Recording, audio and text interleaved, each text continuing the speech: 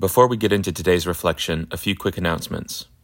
As we move towards Easter, we have a number of Holy Week events to help us journey with Jesus to the cross, through the grave, and into resurrection life. Remember that Tuesday night is our Passover meal, Wednesday is our First Wednesday worship night, Friday is our Good Friday service, Friday night through Sunday morning is our continuous prayer vigil, and of course, Sunday morning is our Easter celebration. To find out more about these events or to sign up for an hour of prayer over the weekend, visit gracecityportland.org. Now here's our Lent reflection.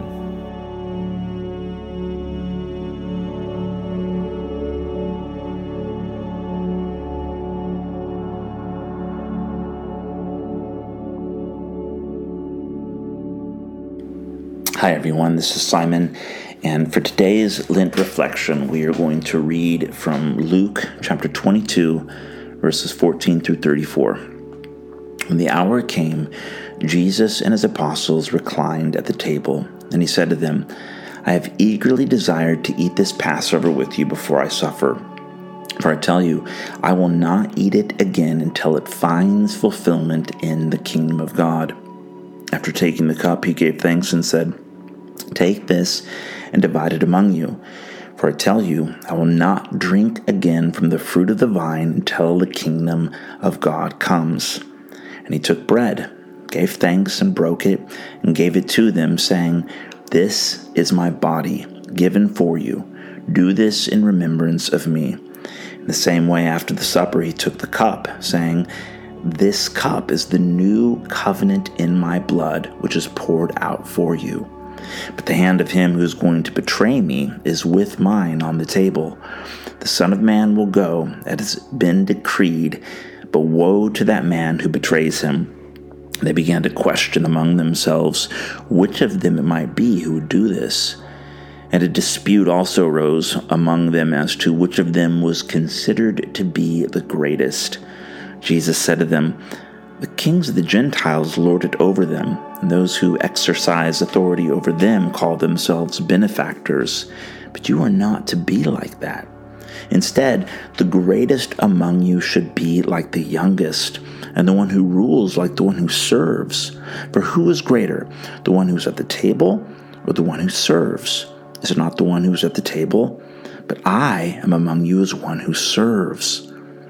You are those who have stood by me in my trials, and I confer on you a kingdom, just as my Father conferred one on me, so that you may eat and drink at my table in my kingdom, and sit on thrones, judging the 12 tribes of Israel.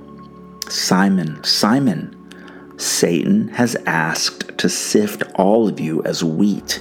But I have prayed for you, Simon, that your faith may not fail, and when you have turned back, strengthen your brothers. But he replied, Lord, I am ready to go with you to prison and to death. Jesus answered, I tell you, Peter, before the rooster crows today, you will deny me 3 times that you know me. What an iconic moment. Jesus and the 12 sitting around the table, eating, drinking, the apostles listening to Jesus talk about the kingdom of God, as well as some mysterious reference to the true meaning of this Passover meal they're sharing. And, of course, there's that ominous statement Jesus makes towards the end of the meal when he says, The hand of him who is going to betray me is with mine on the table. And you can virtually feel the tension in the room. What an intense moment. And then a dispute breaks out among them.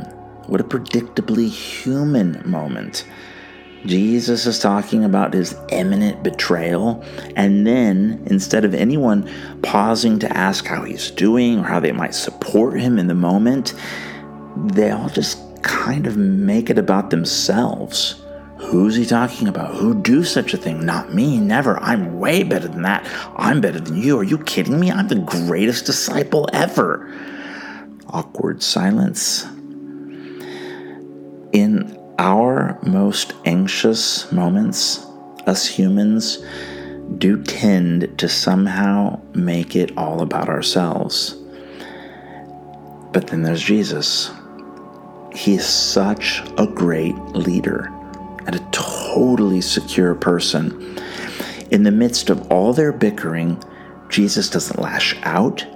He doesn't roll his eyes, I don't think, or withdraw emotionally. He doesn't condescend them or shame them. Jesus stays engaged. He continues to patiently instruct his disciples, reminding them what true greatness looks like in his kingdom. He affirms their faithfulness as those who've stood by him in his trials. He reminds them of their destiny in his kingdom. And then he turns to Simon Peter directly. Even though he knows that Simon is about to deny him, Jesus assures him, "Simon," he says, "know this, Satan's coming for you, but I am on your side. I've prayed for you, and though you may fall, your faith will not fail, because I am faithful, and I am for you. You will fulfill your calling, because faithful is he who's called you." Jesus is such a great leader and such an incredible friend. Let's pray. Lord, in the intense and anxious moments of our lives, help us to remember who you are and what you're really like. I confess, I too have a tendency to feel insecure at times, and occasionally I'll even catch myself making everything all about Simon. I start comparing myself to others, getting defensive, assuming motives, sometimes even forgetting to consider what might be on your heart in a certain moment. And I'm sorry for that. But Lord, you are so patient and so faithful. You are for us, even when you know we're going to fail. Jesus, thank you for being such a good leader and a constantly faithful friend. We love you, and it's in your name we pray. Amen.